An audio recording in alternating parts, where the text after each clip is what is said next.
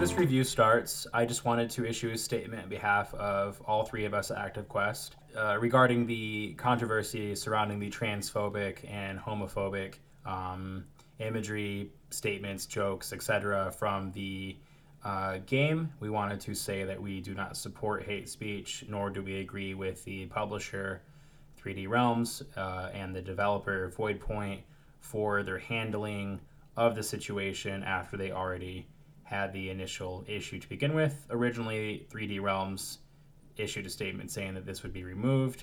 However, later they made this into a censorship / political issue when in fact it is just hate speech in a game and it should have been removed.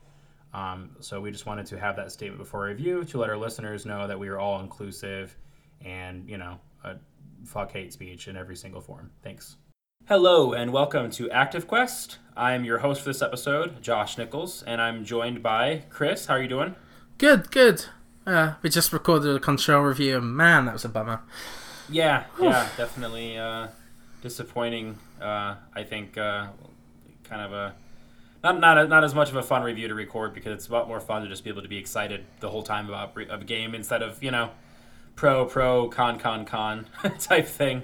So. For this episode, we're reviewing Ion Fury. This is the latest game from the developer Voidpoint, publisher 3D Realms. For anyone familiar with 3D Realms, they are the developer and publisher for Duke Nukem 3D, Shadow Warrior, among other things. But and I think it's appropriate to mention Duke Nukem 3D as well because this is built in a modified version of the build engine, which was designed by 3D Realms. And this is largely the same engine as Duke Nukem 3D. They just modified it a little bit. But it does definitely, it's reminiscent of those mid-90s shooters. But so kind of the setup for this game, you play as Shelly Bombshell Harrison. You're a bomb disposal expert, and you work for the Global Defense Force. Yeah, this game is very, very 90s. Everything's kind of over the top. And Dr. Jadis Heskel, he's a transhumanist cult leader. He's kind of like a cybernetic, type cult, basically. And these like robot soldiers basically just kind of attack the city they're in and the world. And Shelly is basically, she's trying to stop them. So it's kind of, I was telling Chris, kind of, we were talking before the show. We were talking. It's almost kind of like a Mario games type story or Sonic. Well, I haven't played recent Sonics, but kind of like your classic tropes with the story. There's not much going on here. This is in terms of story. This is more of a gameplay focused game. It's definitely feels like a shooter. Designed in like 1997. So, Chris, what did you think? I have to be honest here. I didn't play too much of it. Because you I don't have more on control. Yeah, I don't. Exactly. And the problem is that I don't have a mouse and keyboard right now, and I would not recommend this with a controller, obviously, because of its heritage. But to me, like I found it a bit awkward, and I found it incredibly difficult because the aiming has to be pinpoint accurate, right? So I'm just wondering, Josh, like, how did you what did you think of it with this aspect, like with this aspect of controlling? I played with a controller because I'm a monster.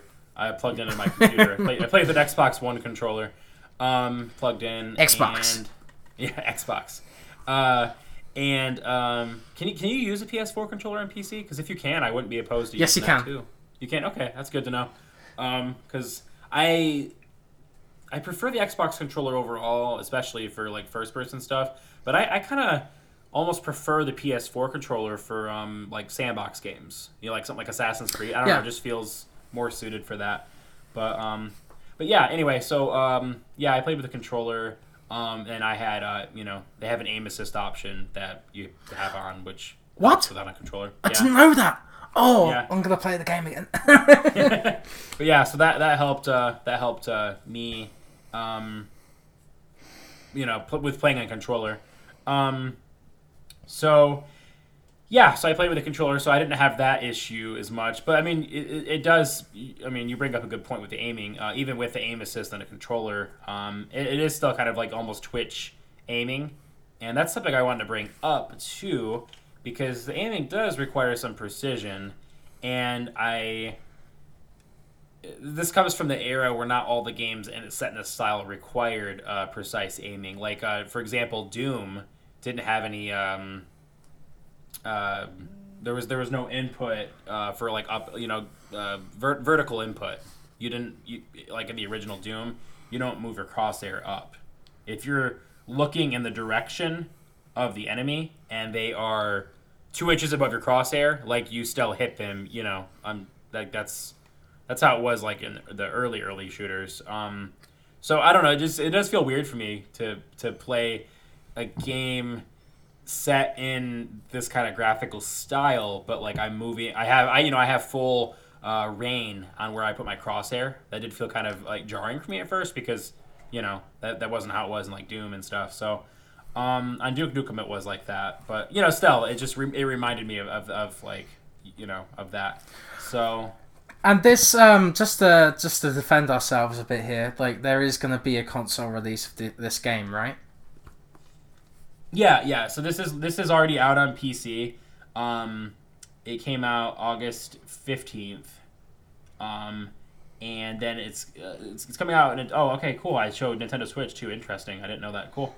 Nintendo Switch, PS4, and Xbox One. Cool. It just says 2019, so we don't know when. But I remember in the email we got from 3D Realms where we got the review code. They mentioned I think it was a few months from now, so late this year. But yeah, so it's fairly straightforward. There's not as much to it compared to modern shooters because modern shooters have a lot more twists and turns in story, and this is more straightforward, which harkens back to the era it came from. But the big thing here that I like is we've got these labyrinth levels again that I like, back in Duke Nukem 3D and older shooters, just where you're kind of going through this almost maze of an environment. Key cards to open doors. Secrets, cracks in the wall. You can blow the wall up and you'd find some goodies back there. So I liked that a lot, and it's just a shiny version of those games with this game, being in HD and having kind of some modern updates, but it's still based on those old games. So and I have to admit, like it's a nice balance between the old and the new. I think like it actually looks great for modern standards. But my question for you, Josh, is does the gameplay hold up? Does this style of game hold up for like the modern audience of those who are used to like Call of Duty and games like that? So that's an interesting question because it and it's not even. I wish I could give a yes or no. I'm going to say this: it can. It just depends because it depends on what you want from a shooter and what you're willing to tolerate. Because I don't like when people say like shooters are easy now. Shooters were harder back in the day because that's not true. The way they do it, the intentions, the way they go about getting the experience of the player are different. So back in the earlier days of shooters and with this shooter, you've got health kits and you've got a health bar or whatever. You've got a health percentage, and the majority of modern shooters, they have the screen starts to kind of fade or get red, or your health will go down and you have to kind of get out of harm's way, and then your health will kind of recharge. That's kind of in the popular style. Gears of War, Call of Duty, Halo 5, Halo 4, Halo 3, Halo actually, anything after Halo 2. So a lot of modern shooters, that's what they do now. And the reason I wanted to address that is because there is always in a conversation whenever a game like this comes out where people say like, this game's hard, people can't handle this kind of difficulty. It's not even really a matter of can you handle it or not. It's a matter of this game just is it's doing it differently. This game wants you to be strategic and patient.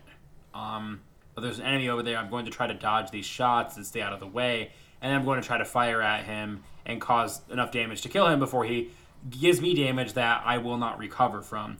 Whereas modern shooters, they're wanting you to balance that risk reward system. You know, if you could just hurry up and fire off enough shots, take them out, then your health can rejuvenate. Or if you could just hurry up and get out of the way, you can break past this cover and you can get to that next spot. So I mean, you know, they're doing different things. So I don't think that modern shooter fans that have only played modern shooters could not enjoy this. I think they definitely could, but you just have to go into understanding that, you know, it's going to play a lot differently. And if you don't play it differently than you play your modern shooters, then you're going to have a lot of unnecessary frustration, and that would prevent you from enjoying it.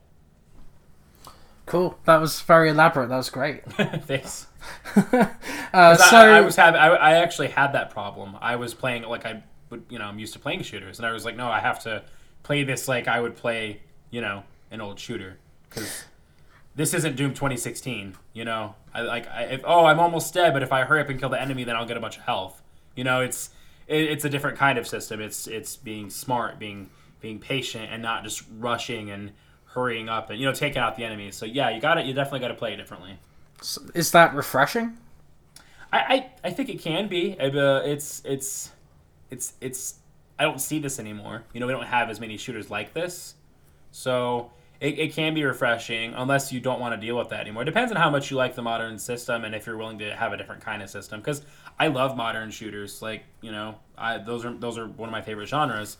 But I like this too. So I mean, it's just it's different. If you liked this at all back in the day, that it's definitely refreshing because it's different. I don't know. It's really it's a hard question because I don't want this to replace the way it is now. I like the way it is now. Oh yeah, like both can exist, right? Yeah, having the occasional experience like this though, you know, yeah, that is definitely refreshing because it's a lot different and you have to kind of this might sound kind of silly, but I was reminded of PUBG and that like I can't just get out of the way of that guy shooting me and then charge back in because like my health's at 17 now. You know, like you have to remember like you can't make as many silly or poor decisions. Like your mistakes will stack.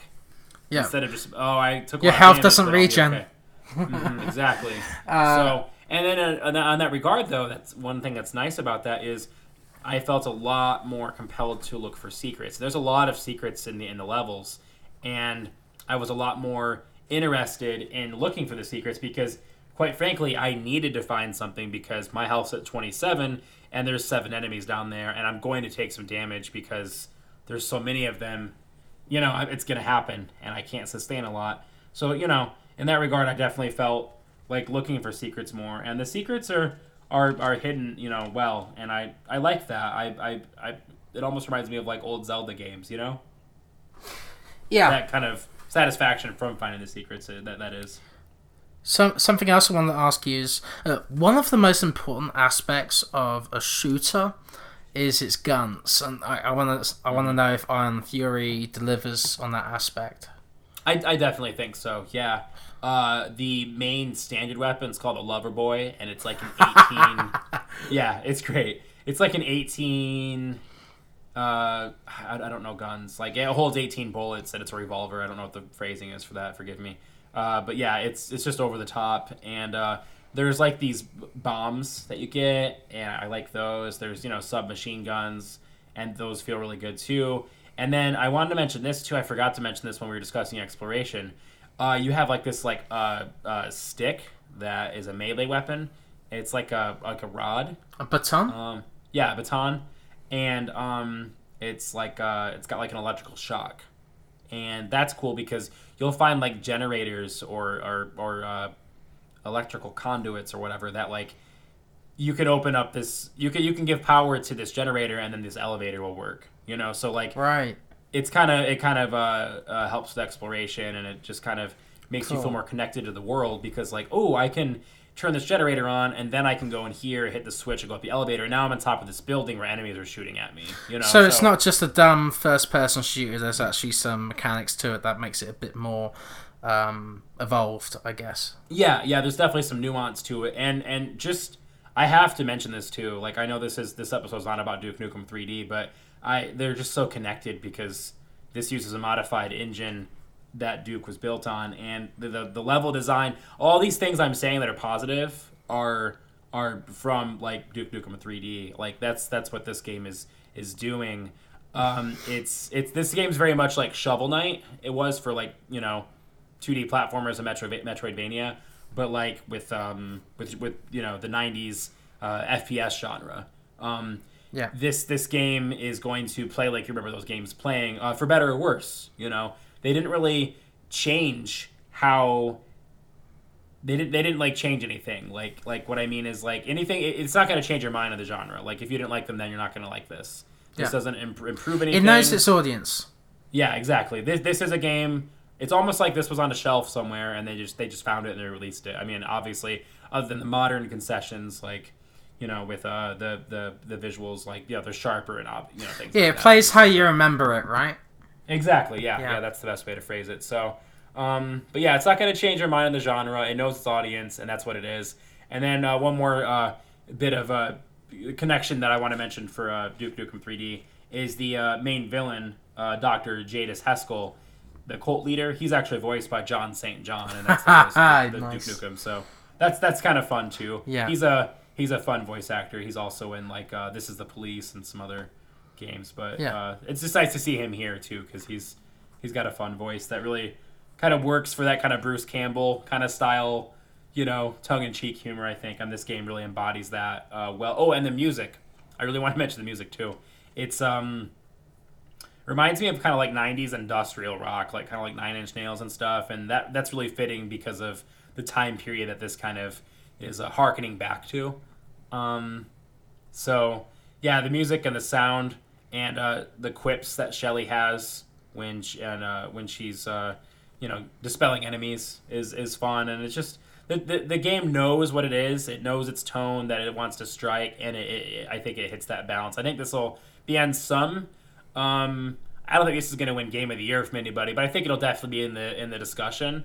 Like I think it'll probably appear in some like top 10s on some people's lists because if you're a fan of this genre, then like this is like I said with Shovel Knight. This is definitely Shovel Knight for this genre. If you're a fan of this kind of stuff at all, then this is definitely going to be right up your alley, and I would highly recommend. Checking this out on whatever platform you want. Of course, later in the year once it's out on console, or on PC right now. Yeah. So there's nothing that really detracts it at all. No, I don't really have any. I don't. It's see, and that's hard to answer too because I don't really have any complaints other than like this genre does this, but like in that case, it's kind of true to form. So that's like I was saying before. Like this game is a 1997 shooter, for better or worse. So I did have my only complaint is the same kind of complaint I have with these kinds of shooters is I did get lost sometimes, but luckily there is a map and it's actually the same kind of map that Duke Nukem 3D had where you can pull it up in two ways. The first way there's just kind of a grid. And you can see where your character is on it while you're moving, which that would be really helpful for when we were playing Control more, having a good map. And you can also have, you can like hit the same button again, or same key again, and it will kind of add a little bit of detail to it. It's really hard to explain. It's like a 2D sprite, almost like top-down view of the level. It's kind of hard to explain, but it does help when you're lost. It might not get you... exactly the right spot immediately, but after a few seconds or maybe a minute or so of kind of looking around, you should be able to figure out where to go. So the map does help with that, which is nice. But yeah, that's the only thing, and that happened to me. Occasionally in Duke Nukem 3D, and games like from that Doom 2. But yeah, I mean overall, I think the level design's interesting. The enemies are interesting and fun, and the world reminds me of like Blade Runner. So it's a fun kind of atmosphere and music, and it just the game's very aware of what it is, and it does a good job of hitting all the boxes necessary to not only immerse the player, but for the game to be convincing and have its systems all work together to create the atmosphere and the world, as a whole. Great. So that concludes our review of Iron Fury. You can find us on Twitter at ActiveQuest Show. You can find me at Penworld Writes, and I didn't contribute much to this because I haven't played that much. But Josh, you did a fantastic job this week, so just plug your stuff. Oh, at Mr. Josh Nichols on Twitter, and Jerkjer77 on Twitch and Mixer. I'm probably going to be streaming some stuff here soon since we're not reviewing anything for a minute. Thank you again to Thank you again to 3D Realms for the publisher of this game for the review code, and thank you again Voidpoint for creating a fun game to play through. I'm definitely going to be playing it more, revisiting it. I think over the months, probably definitely end up picking it up on. I want to say Xbox or PS4, but I might get it in Switch because I think Switch sounds fun. They're taking it portable. That sounds fun. Yeah, it's supposed to be on Switch too. So as long as it's a good port, I'm in. So cool. But yeah, thank you again, guys, for stopping by and listening. I hope that this helps you make an educated decision on whether or not to pick up this game, or maybe you got a friend that's interested, and maybe you can let them know about it because I don't hear a lot of people talking about this game, and I think that's going to change. I think this is going to be kind of a slow burn type deal. I think over the year, I think we're going to hear more and more people talk about it. I remember Javi on Game Informer. Unfortunately, he was one of the writers laid off, but I loved his reviews. But anyway, I look forward to where he goes next. But yeah, he had a lot of good things to say about this game too. So I think we're going to see a lot of good reviews on this, and I think that's going to kind of culminate over the year. Cool. So, all right. Thank you again, everybody, for stopping by, and we look forward to seeing you next week. Bye. Bye.